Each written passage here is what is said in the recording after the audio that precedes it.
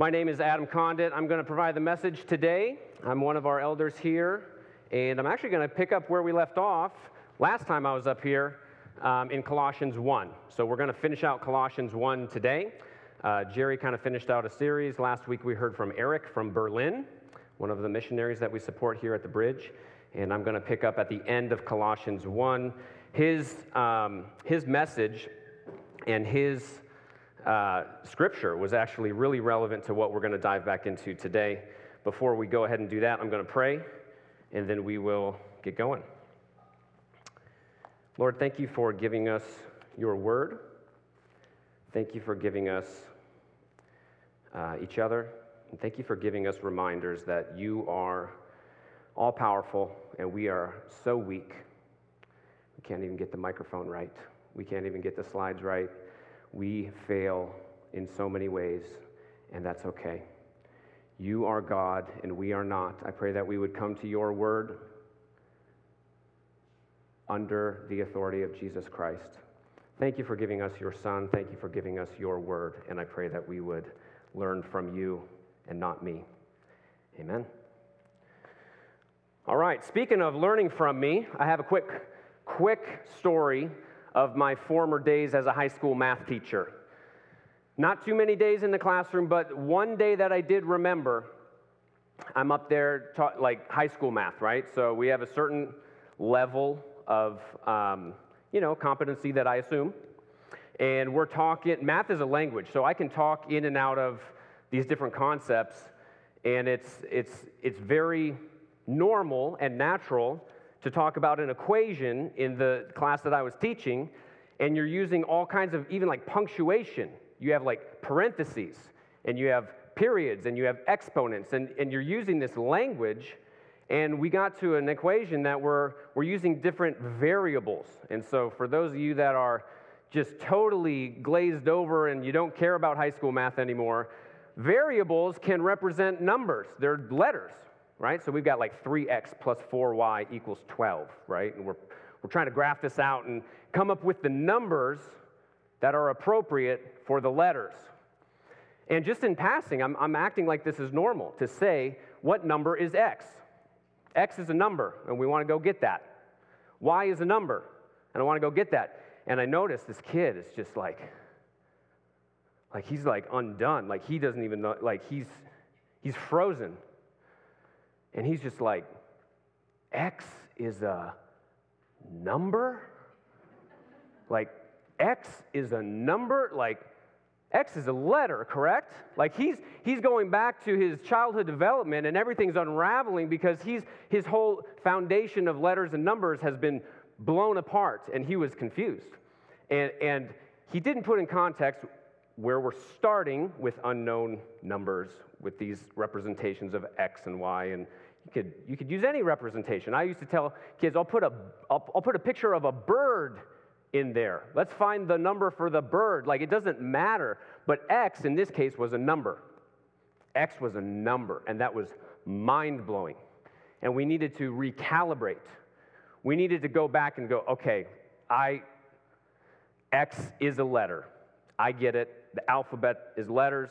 The numbers are numbers. But in this context, as you get further and further in your math development, and as you go to higher levels of math, we're going to come up on these concepts that seem weird if you were to tell them to a 2-year-old, that seem weird if you were to tell them to the first grade math classroom, right?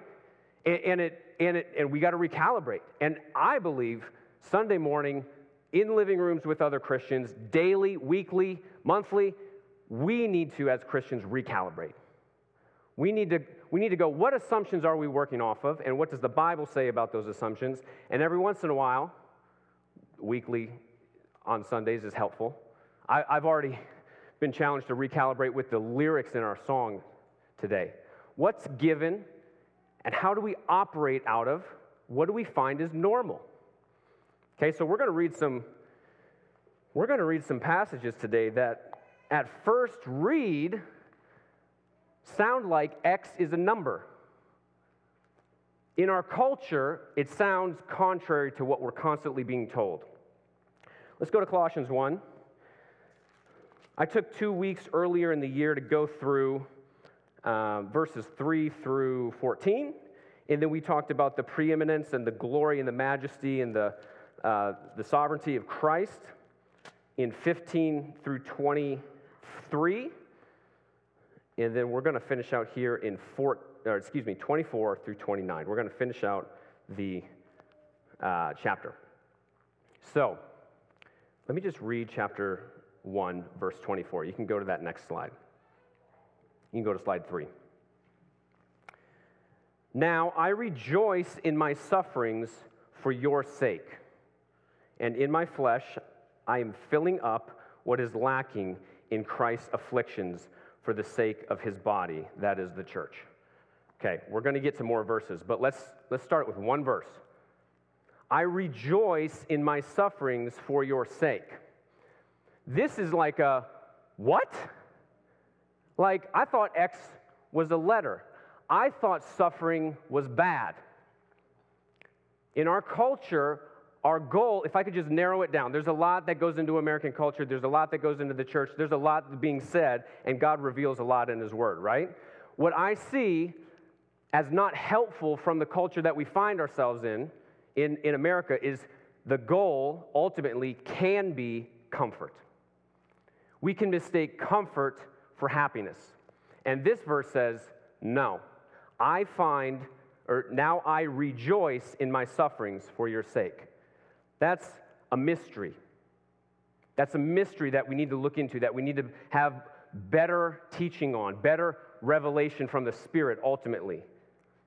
That's a mystery. And the title of today's sermon is Mysteries in Ministry. We come up on these things in Scripture that grinds against our human nature. It's like you come up on something that talks about suffering but joy at the same time, or even a joy in the long run. In the big picture, there's suffering and there's joy, and you say, that doesn't sit with how I want my day to go. I want to pray for a calm, cool, collected, comfortable day. There's another one in here. I am filling up what is lacking in Christ's afflictions for the sake of his body, that is the church. I am filling up what is lacking in Christ's afflictions. This is difficult to read if we read it wrongly. There's something lacking in Christ's work at the cross, is what Paul is implying here. Okay, we got to put our thinking caps on. We have to know what he's talking about. The finished work of the cross is finished. And when I say the finished work that happened on the cross, his atoning work to save us is done. But there is a work that Christians do that is going to bring Christ's sufferings, bring Christ's work to other people. Let me read through a couple verses here that just sets the stage for what should be normal in the Christian life, which is not normal in our affluent culture. Okay, and that's essentially being persecuted and suffering, and having that not be weird. Matthew 16:24. Then Jesus told his disciples, if anyone would come after me, let him deny himself and take up his cross and follow me. Matthew 10:21, brother will deliver up brother to death and father his child. And children will rise against parents and have them put to death. And you will be hated by all for my name's sake. John 16:2, the hour is coming when whoever kills you believe they are offering service to God. Christians have been killed in the name of other gods before, absolutely. 2 Timothy 3:12, indeed all who desire to live a godly life in Christ Jesus will be persecuted. Philippians 1:29, it has been granted to you, it has been given to you, that for the sake of Christ you should not only believe in him, but also suffer for his sake. 2 Timothy talks about sharing in Christ's sufferings, which is what we're going to get to as well today. In Acts, they talked about the apostles rejoicing, for they were counted worthy to even be shamed for the name of Jesus. So I think we need to recalibrate and remember, The Bible is full of this category called suffering and persecution, and joy is in there as well. Now, this doesn't mean that we're happy and we have a big smile on our face when someone wants to endanger us. This is a deeper joy. This is an everlasting promise that we will have everlasting life. So I don't want to cheapen danger, suffering. I don't want to cheapen essentially what God calls us into. He calls us into a deep joy, which is a mystery. It's a mystery. And we want to look into these mysteries of what the Christian walk actually is. Let me land here on Hebrews 10, 32 through 34. You don't need to turn there. Hebrews 10 is helpful for me just to recalibrate. When I hear about the early church and their hard struggles of sufferings. But recall the former days when after you were enlightened, when you became Christians and when you were filled with the Spirit, after you were enlightened, you endured a hard struggle with sufferings. This is completely contrary to that prosperity gospel that says, follow God and get these worldly gifts, and your sufferings will go down. You receive God's gifts, and your sufferings go down. That's not biblical. After you were enlightened, you endured a hard struggle with sufferings, sometimes being publicly exposed to reproach and affliction, sometimes being partners with those that were treated that way. For you had compassion on those in prison. Your friends are in prison. This is the early church. You might be in prison. And you joyfully you didn't hand it over begrudgingly. You didn't throw a fit on Facebook. You joyfully accepted the plundering of your property, since you knew that you yourselves had a better possession and an abiding one. Now that's important. That's important to understand our suffering here in a temporal world, even though 10 years go by and that feels like a long time, 15 years go by, 3 hours go by in our suffering here, it feels like a long time, 80 years go by. We have a better possession. We have something better forever. So we do need to keep in context this suffering. It's temporal, and we're actually called into it. Okay. So, how do we get there? How do we just... It's easy to read this and not have it in us to just suffer well. And suffering can look like 100 different things. I'm not going to get into all that. The early church was having their lives threatened. They're having their lives threatened. I want to touch on what does it mean to have joy in suffering? What does it mean to be filled with God's Spirit and after you were enlightened, you endured a hard struggle? Yesterday, my family and I went to a cross-country meet out in Colfax. It's the University of Wisconsin-Eau Claire actually hosted the regional cross-country meet. So in a week from now, they're actually going to run the national cross-country meet. And we're at this big meet, right? And that's a scene that I'm familiar with. But you could also take this into football. You could take this into a lot of sports. You're there, and the gun goes off, and the race starts, and I'm thinking, this whole event, this 25-minute race for these ladies and these guys running around, is basically a display of suffering. It is strange for us to go, park our cars, pay money, and watch these people suffer. What happens when the gun goes off? Do the moms run on the field? Do the friends run on the field? No, let's resist this. Let's minimize the suffering. What are we doing out here? The point of our lives is to be comfortable, and they don't look very comfortable in 25 degrees, running as hard as they can. I saw a guy puking his guts out at the end. This is applauded. We are cheering them on. This happens on the football field. The goal line is here, and the road to the goal line is going through suffering, i.e., people that want to tackle you and hurt you and bruise you and stop you. The road to glory is through pain and suffering. Everyone wants the finish line picture, and people are cheering like crazy, especially at the finish line. Take this another step. Every analogy breaks down somewhere, right? Take this another step. Everyone loves game day and being in the stands at Lambeau Field and cheering on when we get a touchdown. That's what we think of when we say we like football.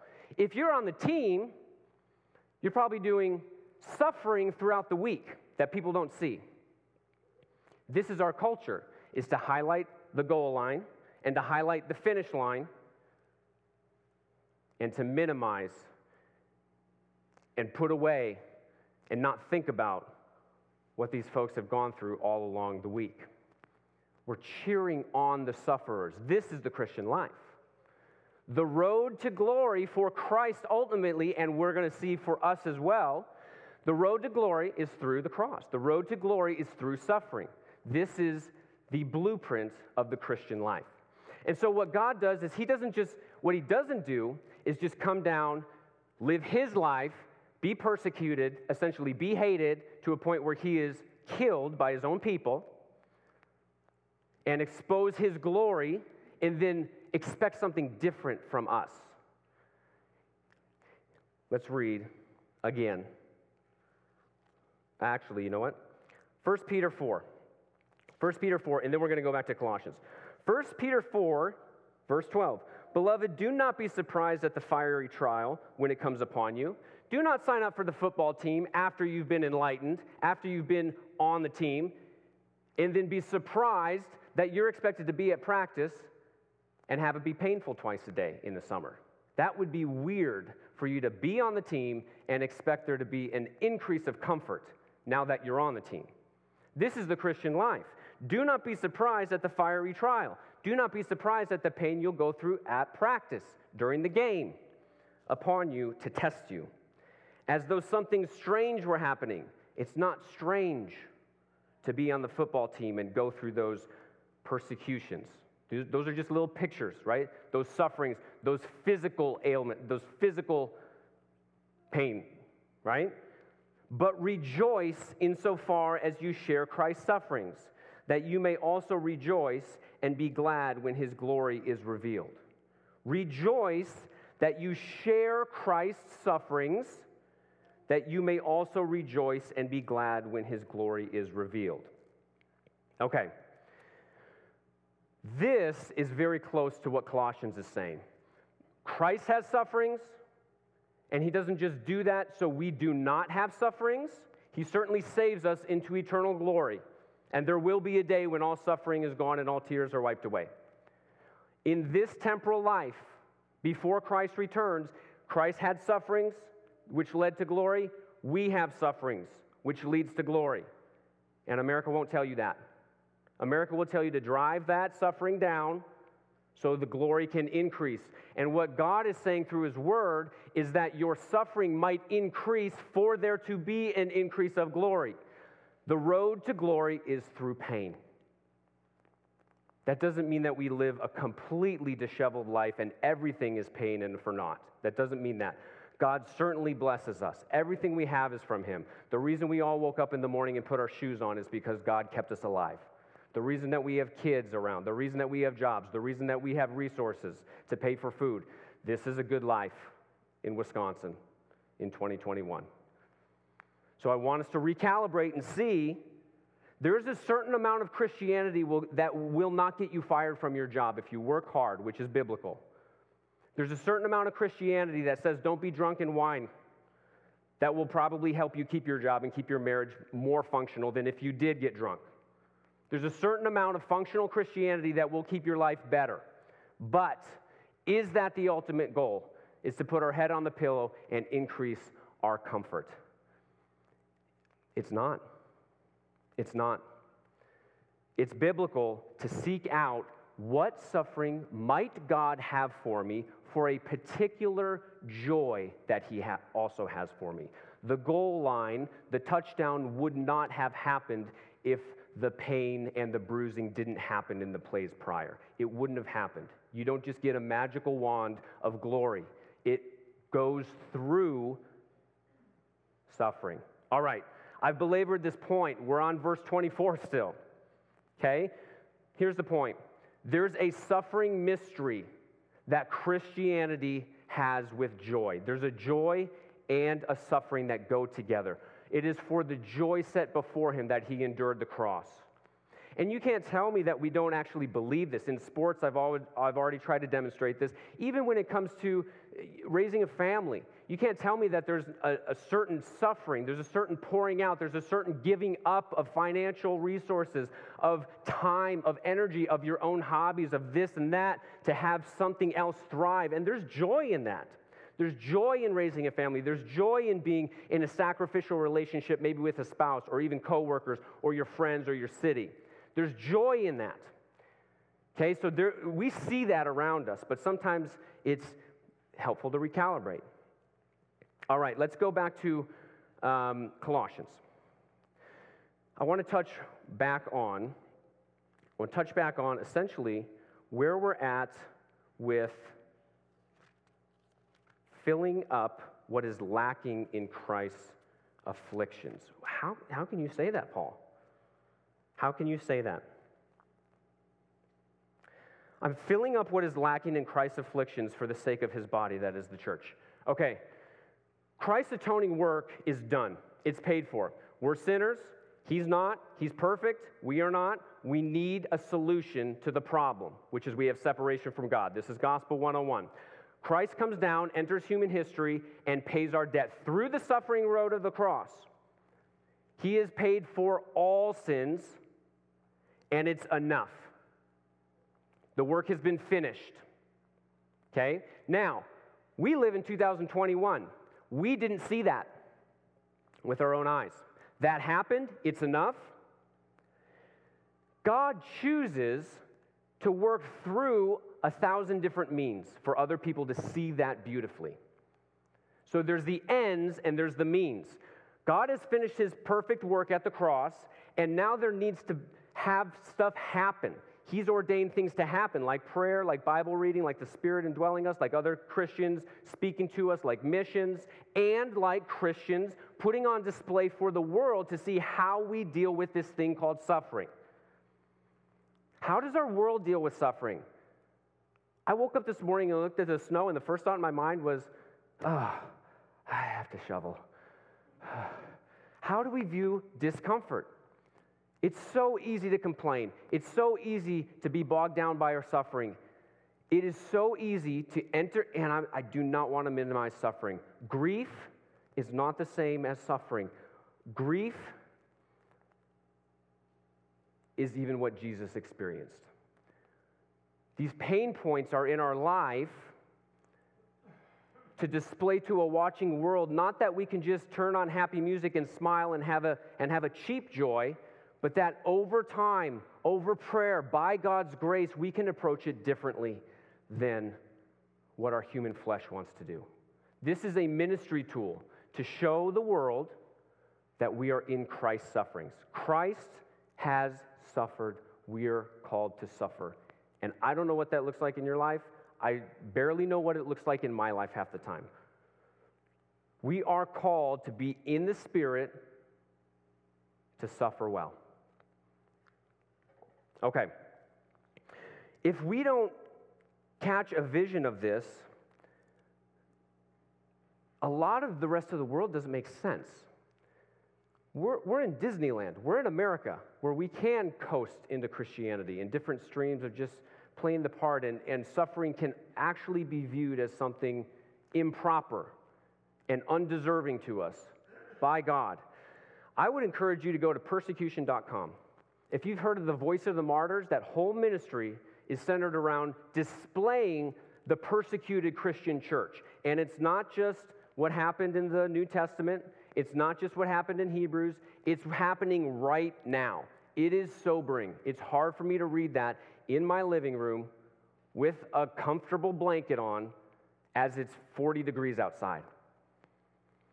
It's hard to hear this. There's a whole podcast. Listen to the stories of a 13-year-old that saw her preaching missionary father be killed in front of their tribe. And it would be wrong to say she was happy that happened in her life, but she is filled with a greater, deeper joy, and she can talk about it on this podcast and see the goodness of God sparked revival in that tribe.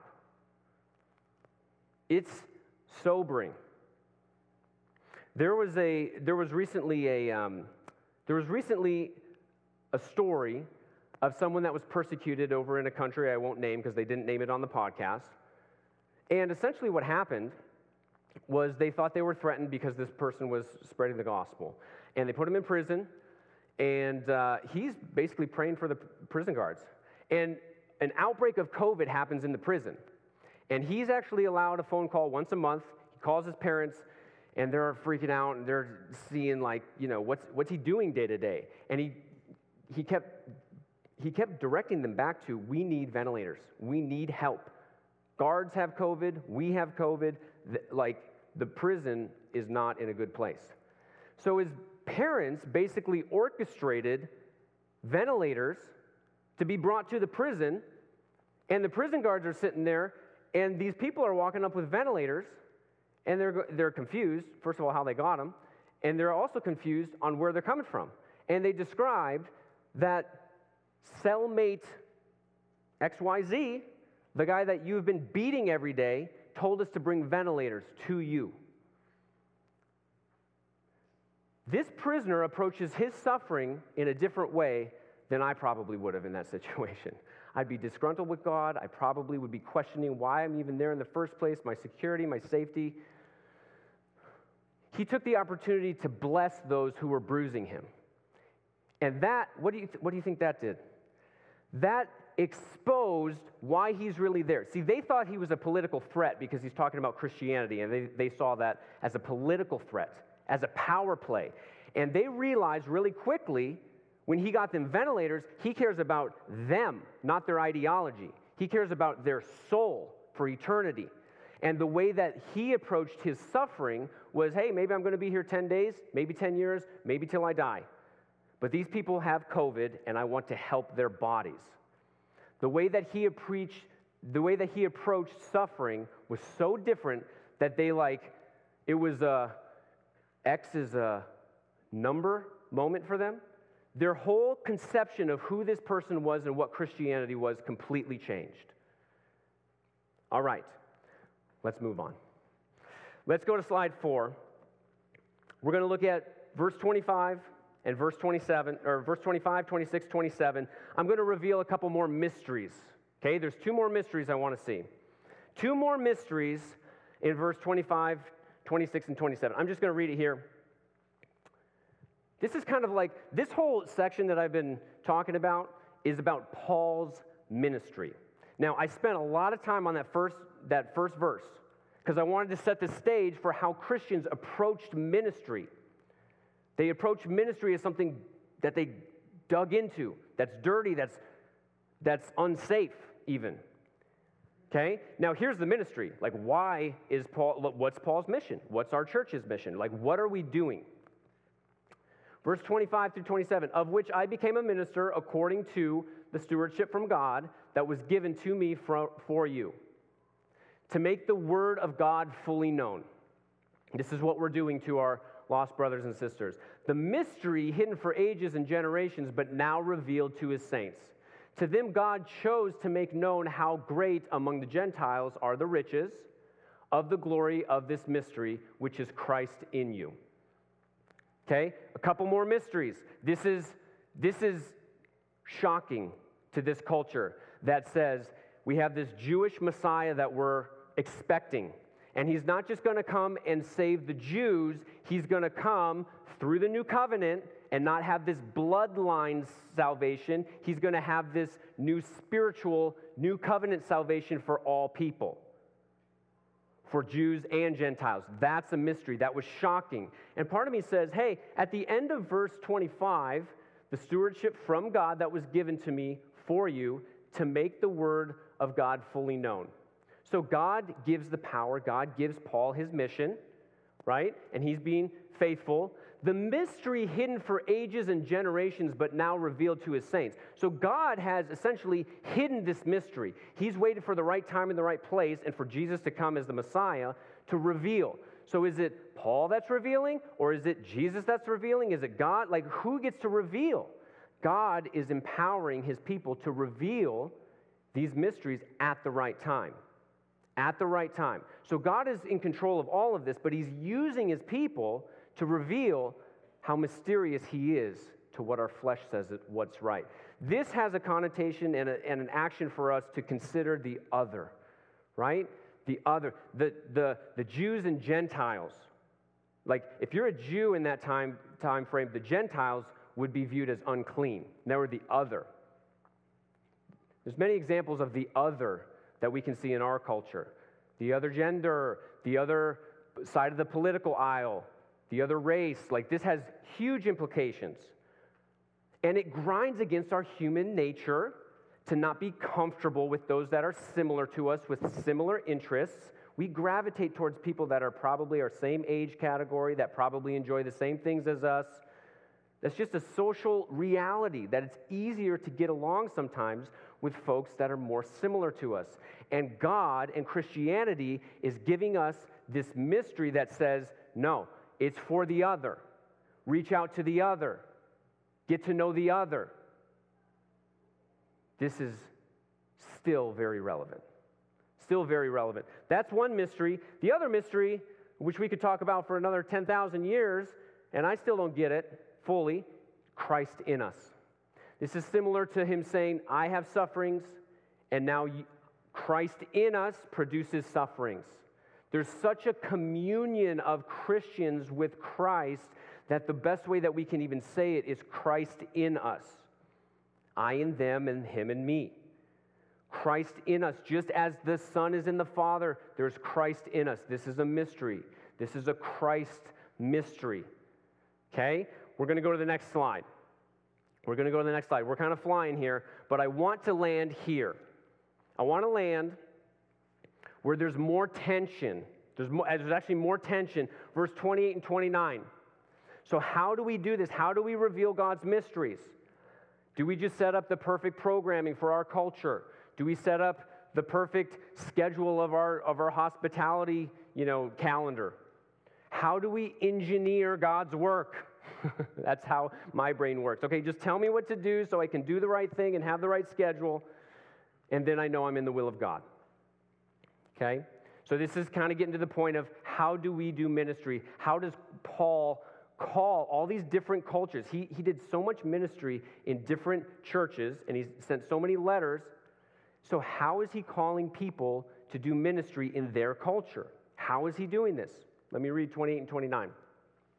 Him we proclaim, warning everyone and teaching everyone with all wisdom, that we may present everyone mature in Christ. For this I toil, struggling with all his energy that he powerfully works in me. I'm actually going to touch on verse 29 first. Keep looking at verse 29. There's this tension once again. We toil, we struggle, we work, we do things through his energy and power. God's work is finished at the cross. We are not working for our neighbors for their salvation. It has been finished. If God calls them to salvation, that atoning, finished, final work has been done at the cross. And he uses us to reveal his goodness. There's God's work and our work, certainly.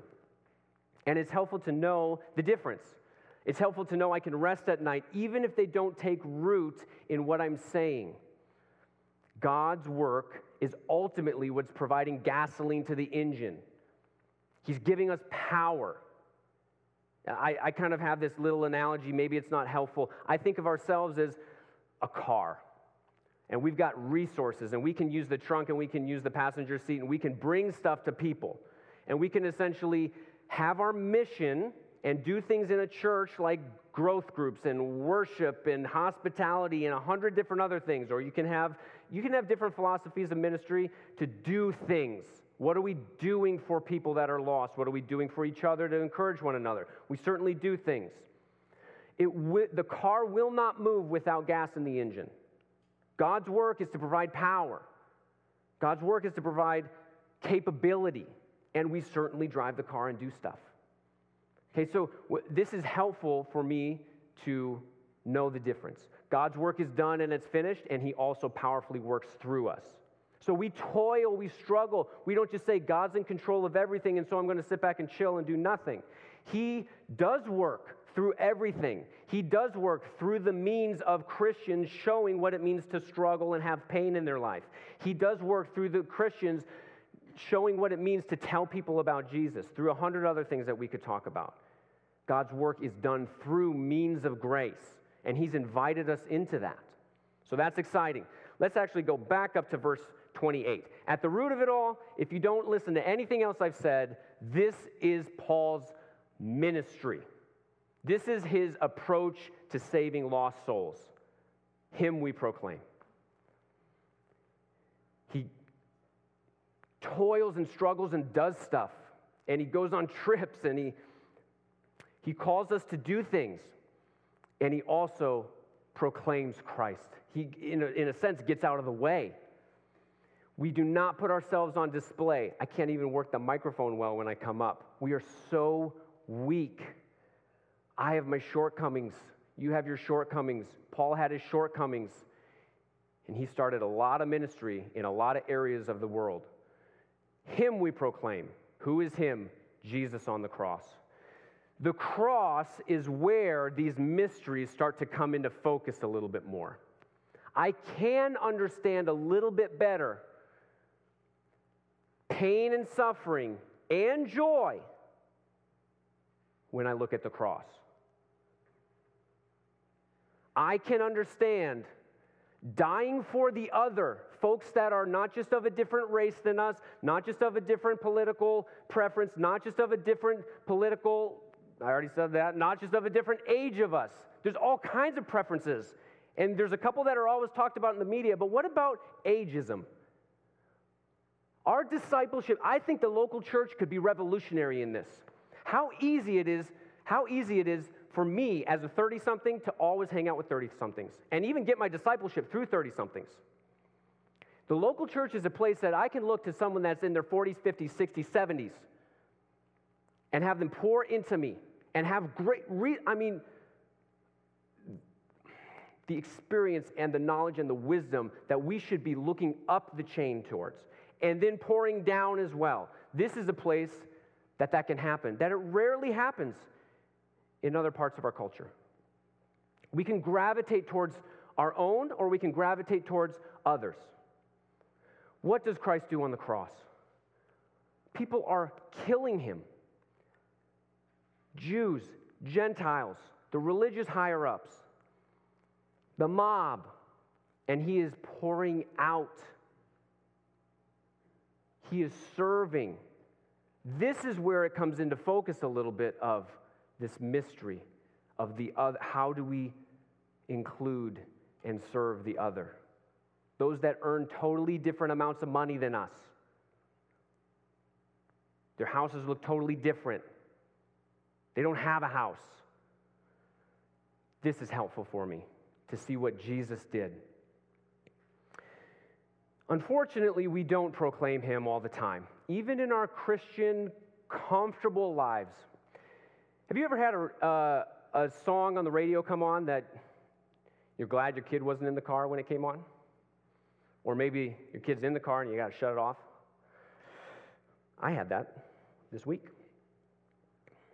I took my kid to middle school earlier in the morning, so he's got to go to school a little bit earlier than his siblings. I took him to school and then turned on the radio because we are trying to talk more in the morning. So we talk, we're trying to not be groggy, talk.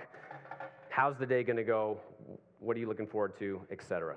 He leaves, goes to middle school. I turn on the radio, and a song came on. And I listened to all the lyrics, as my dad has taught me my whole life. Lyrics matter more than the music. So the music style wasn't my preference, but I started to listen to these lyrics, and I'm kind of picking it apart. I want to build 4 walls, keep you safe inside, and catch you when you fall. Don't want to see you cry. That seems pretty normal reaction for us to have with our kids to protect them. God calls us to protect our kids. This is hopefully helpful to keep kids safe when they're especially a lot younger. And when you walk down the street, make you hold my hand. I want to lift you off your feet, be your Superman. And I feel that pull to be everything in my kid's life, to be the Superman.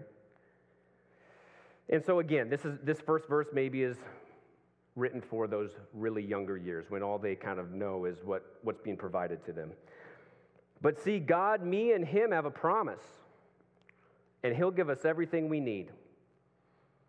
I'm still optimistic about this song at this point. I said, well, maybe when he said, God, me and him have a promise, it means I'm totally dead and God brings me alive and he reveals his promise that he'll keep and I'll continue to fail at. It's not just me and God going into the back room and having a discussion and having an agreement, and I'm going to go talk to my kid about the agreement that God and I have, which is to give us everything we need. And I'm just going to assume this guy means everything we need, which is Christ alone.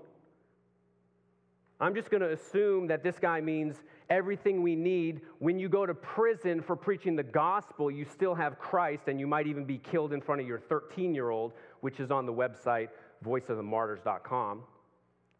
They had everything they needed. They were so secure in their freedom in Christ that they died in front of their family. Now, God's not calling everyone to that. And then the song had a little tension, like every good song has. I'm going, yes, give me the tension. Our world has tension. Disappointment and pain, and you'll flirt with the shame. So you call me from the end of your rope. All right, now we have the kid at the end of their rope. They have shame, they have pain, they have disappointment, like everyone will have. And I'll give you whatever I have, but there's only one thing you'll need. Tell me the one thing we all need when we have shame, disappointment, and pain. Please tell me. This is the Christian radio station. Let's go. And that's love. I'll give you my love, I'll give you my love, as the dad. I'm so glad my kid wasn't in the car. I would have shut it off. Now, I think this is a great parenting song. And this is family-friendly radio because there weren't any swear words, and that's fine. But this is not what I want to teach my kids, because they see me fail, they see me at the end of my rope, and if their only hope is to come to dad and ask for his love, I fail more often than not. They need Christ. We proclaim Christ. The Condit household says Christ. I'm not enough. I want my kids to know I will not satisfy them. It is not okay for us to raise kids, for us to tell our neighbors that all they need is us. It's not true. And I'm getting ahead of myself here. But this is not total heresy. It's just not a complete picture of what God has for us. They see me fail. I see them fail. We're a bunch of sinners living together. And yes, there's more wisdom in people that have probably lived longer. And yes, they need to key off of me, but I need to key off of Christ. And at a certain age, this isn't just parenting, at a certain point in our relationships, we need to show people that we are keying off of Christ and we proclaim him. This song didn't say Jesus once. Okay. I want to describe a different song that we're about to sing, which is more helpful. And I'm about out of time here. I'm done. But what we're about to sing with communion is something that's more helpful, I think. Come behold the wondrous mystery. I'm just going to read verse 3, but we're going to sing them all. At the cross of Christ is where these things were reality and purpose, and this mystery of this broken, sinful, suffering life start to make sense. So that's what I want to highlight to my friends, my neighbors, my kids. Otherwise, it's just mysterious. Come behold the wondrous mystery, Christ the Lord upon the tree. In the stead of ruined sinners hangs the Lamb in victory. This is weird to people that don't believe God is good. We have a God that's on a cross dying for us. And they say, show us that you're God by coming off the cross. Show us your power. You say you're God. Why are you up on the cross? And he says, I will show you I am God by staying on the cross. It's been so helpful for me when a preacher told me that difference. That is the main difference between us and him. He is displaying his glory by being on the cross, by being suffering, by knowing it's God's will, by knowing there's a greater joy afterwards. This is where suffering is in a clearer focus for me. See the price of our redemption. See the Father's plan unfold, bringing many sons to glory, grace unmeasured, love untold. So what we're going to do, I know I didn't give you a nice checklist of things to do this week and what schedule you should share with your neighbors and your coworkers. What I want us to do this week as we go and as we take communion is to behold God on the cross. I want us to recalibrate and see how strange our Christian worldview is to our watching world. We can't pretend it's not, otherwise we just get comfortable. We need to be approachable. We need to have wisdom. What does it mean to be on mission? I certainly don't want to yell and be this emotional in every conversation I have, but I do want us to behold the mystery. We're going to take communion. I'll have the worship team come on up, please. Communion is a time that we can remember and recalibrate. Christ's body was ripped apart for us. The bread represents that. So even as we tear the bread, some churches, we have the wafers here, but you can take the bread. Some churches have actual bread where it rips apart. We believe God poured out his body and it was ripped apart for us. That's a remembrance. That's a reminder. So this communion is for Christians that people profess that God is who he is and they put their faith in him. Okay? The juice, the wine in communion is to remember his blood spilt. And we want to look at the cross and not just turn away at something that seems ugly, but behold this wondrous mystery. We're talking about blood and sacrifice and joy. And I don't know if I've explained it very well today, but God, I do pray. I pray that we would get out of the way and that you would just move, God. I feel as though you need to take over here. Thank you for giving us your Son. Thank you for giving us the cross.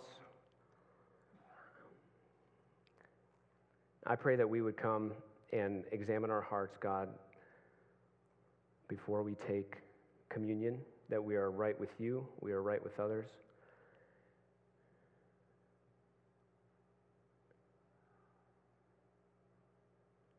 Thank you for giving us your Son, God. I pray that we would key off of him and him alone. Amen.